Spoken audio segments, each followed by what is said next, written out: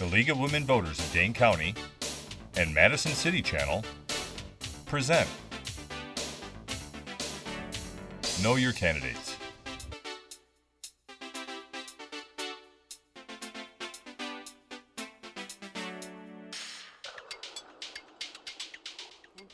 Welcome to Madison City Channel's Know Your Candidates, co-sponsored by the Dane County League of Women Voters. My name is Diane Martin-Liebert, and I'm here to talk to Scott Resnick, who is the aldermanic candidate for District 8. Welcome, and thank you for coming. Thank you for having me. The first question is, you have to excuse me, what is your professional, educational, and civic background that qualifies you for the City Council, and why are you running? Well, my background really started about 10 years ago when I was in Wausau, Wisconsin. And this was before I came to Madison, and I was a member of the Mayor's Youth Action Council. So what we would do is plan youth events in City Hall. We would talk about things like smoking bans, things like how can youth better the community. And then, like many students, I came here to go to UW-Madison. I was very involved on campus with things like the Political Science Association, with the College Dems, and held a leadership role in those things. But really started getting involved with city politics because of former Alder Eli Judge.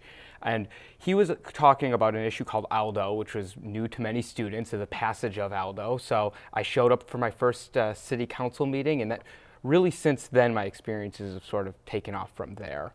Currently, I'm the president of the State and Langdon Neighborhood Association, which, we work on everything from, the Edgewater development to liquor policies on campus to things like campus safety and other issues that affect, the residents of the State and Langdon Neighborhood Association.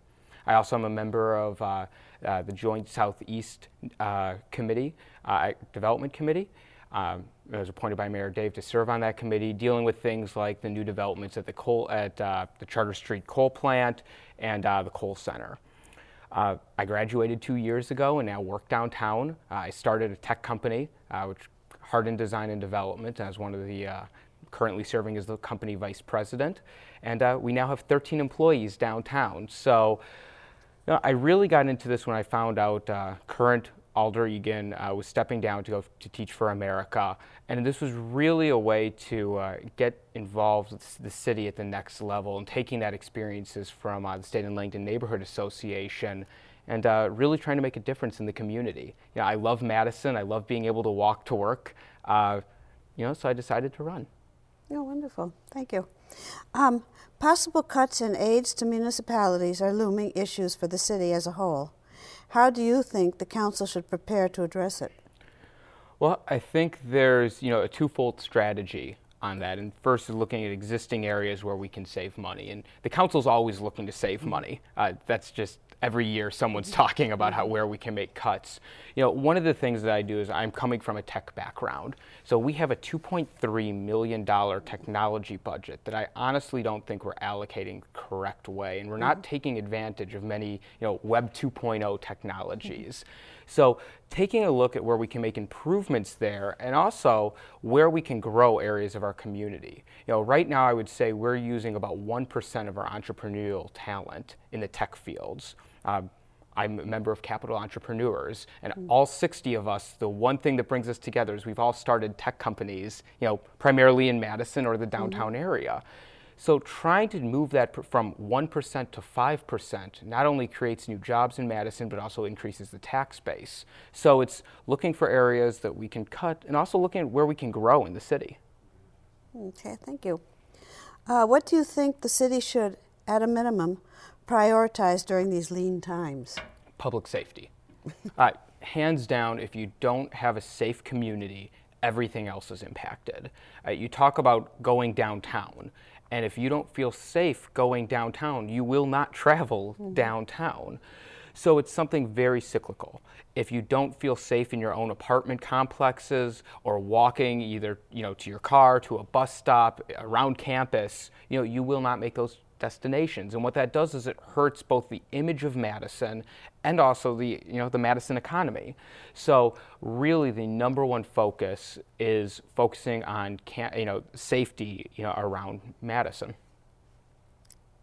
Okay, and what do you think are the 2 or 3 most important issues facing your district that should be addressed by city government, and what you intend to do to work on as an alder? Well, the first area is campus safety, and it's expanding on that. You know, we have some very strong and very successful programs like the neighborhood police program and the neighborhood watch programs, but it's expanding on it to see where are areas of the city that we could also increase safety. One of those pieces is the lock ordinances. And now one of the things that I've noticed campaigning and also living in the district for 5 years is, if you think of the punch card, locks, many of those have never been changed on campus. So if you lived in an apartment or went to a party at an apartment on campus 4 years ago, you can still access that apartment building. Very simple legislation would fix that, saying, let's change those once a year. It literally costs nothing. Other measures, cost a little more money. Improving the lights, particularly, on a very, very popular, if you've never gone back there, the backside of Langdon Street has a walking path that hundreds of students use every single day to go to class. They walk to and from. But at night, those paths are still used, and it's not the same type of lighting that you get on Langdon Street. And part of that is because the easements, really on the path. And one of the things of the new downtown plan is to make those formalized paths in Madison and light those paths. It's also increasing lighting in the Spring Street neighborhood. Right now, I honestly don't believe that you could walk from Whitty Hall to the Shell, down Spring Street without feeling, that it's dark and feeling safe. And we've seen that everything from the Badger Herald shout-out boards to students in the district talking that we need to improve the safety down there. And it really could just take lighting the place up, because we don't see that, that high of crime statistics there. So really trying to increase the foot traffic just by increasing lights, I think that would go a long way. Besides safety, probably the number 2 issue is housing. And one of the big issues is student housing is deteriorating.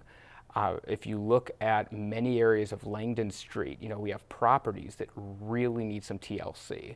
You have properties, my own property, looking back where I lived my senior year, all the attic windows were busted out. So as I was trying to turn up the heat, I don't think I could get it above 57 degrees if I tried as hard as possible. Now, I was an educated senior here, and I didn't honestly know my rights, that there's an issue when you have to sleep with your winter coat on. So one of the things to do is increasing random inspections of these properties and bringing back, prior, almost 10 years ago, we had random inspections, but that was one of the things that was on the city chopping block. Bringing those back so the properties that are deteriorating get that certain kind of attention that they need. And the other piece for students is trying to move back the lease signing date. One of the big things for a lot of incoming sophomore, you're a freshman going to be a sophomore, when do you sign your first lease? And many property management companies try to force, freshmen to sign as early as October 15th. And they're sometimes getting literature, literally they've been at school for maybe 30 to 45 days and saying, who do you want to live with next year? Let's make this decision, because if you wait until November 1st, nothing's going to be available. So that legislation's been going on right now in the city, and I really hope to take the leadership role to try to move that along. Why do you see yourself as the best candidate for balancing neighborhood, district, business, and overall city resident interests that are often contentious? Well, it's looking back on some of my experiences on State and Langdon. One of the big development projects, that was sort of a heated development project, was a project at 640 North Henry, and it was a fraternity house that was having the problems of deterioration. The original structure was built in, I believe, the 1930s, and really over the years, just needed a lot of attention. So a developer who owned the property came up with a new model. They said, this is what we want to put, showed the architecture to the neighboring co-ops, the fraternities, in the surrounding areas, and to the neighborhood association, and the architecture was horrible. It wasn't a pleasant design, and when it went to Zoning Board of Appeals, it ended up getting rejected there. Now, what the developer said was, came back to the neighborhood association and said, what are the improvements that you would like to see happen here? And all those conversations happened in June and July, and come January came back with a new plan that literally incorporated, I think, every single one of the suggestions that the neighborhood gave.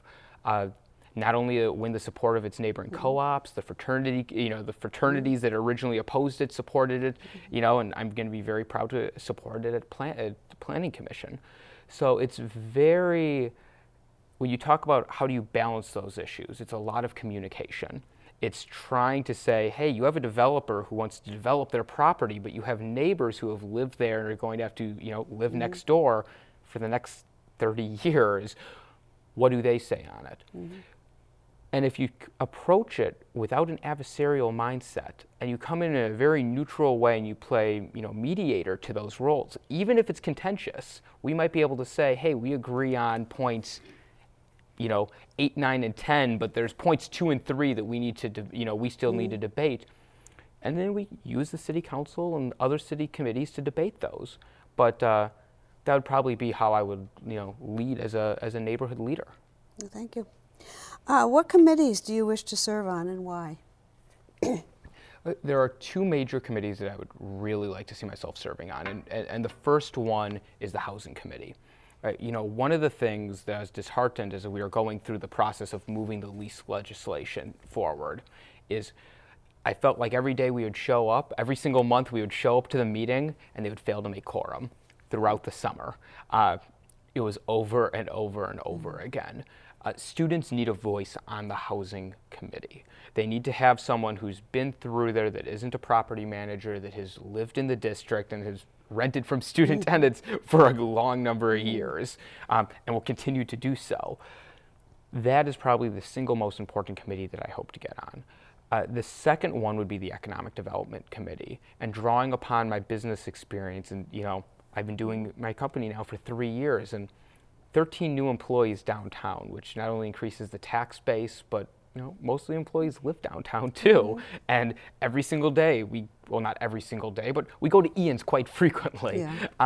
It's helping that economic flow. And coming from a sort of a unique tech background, I would also like to serve on the Economic Development Committee. Okay. Are there any other issues you believe that's important that we haven't discussed? Going a little bit more on economic development, one of the things that is a problem for UW students, and this is something that I struggle with, is actually finding people to fill positions. It's difficult to navigate sometimes the bureaucracy of the UW, even when you have a job available that would be perfect for a UW graduate. So one of the things that I'm proposing is, a partnership between the UW and between the city of an all-Madison or an all-Dane County job fair for seniors that want to live in Madison and they're just looking for Madison-based jobs. There's other job fairs going on, but those are receiving outside recruitment agencies. I really want the focus to be on how do we keep graduating seniors that want to remain in Madison here in Madison. It's the reverse brain drain issue, and it's fighting that at the city level. And I really think it takes a few partnerships. It's not a lot of money, but it's partnerships, but one new job that you can keep one more person in Madison. And these are people, they want to stay in Madison. Students want to stay in Madison because they love the city. It's the reason why I stayed here. It's why my business partner said, let's keep our company here in Madison instead of somewhere else. And then probably the other issue is, really focusing on some of the pieces of ALRC and some of the downtown entertainment. And one of the things that we find with downtown entertainment is there's a lot of new ideas. And even with State and Langdon, I've been pitched a lot of them.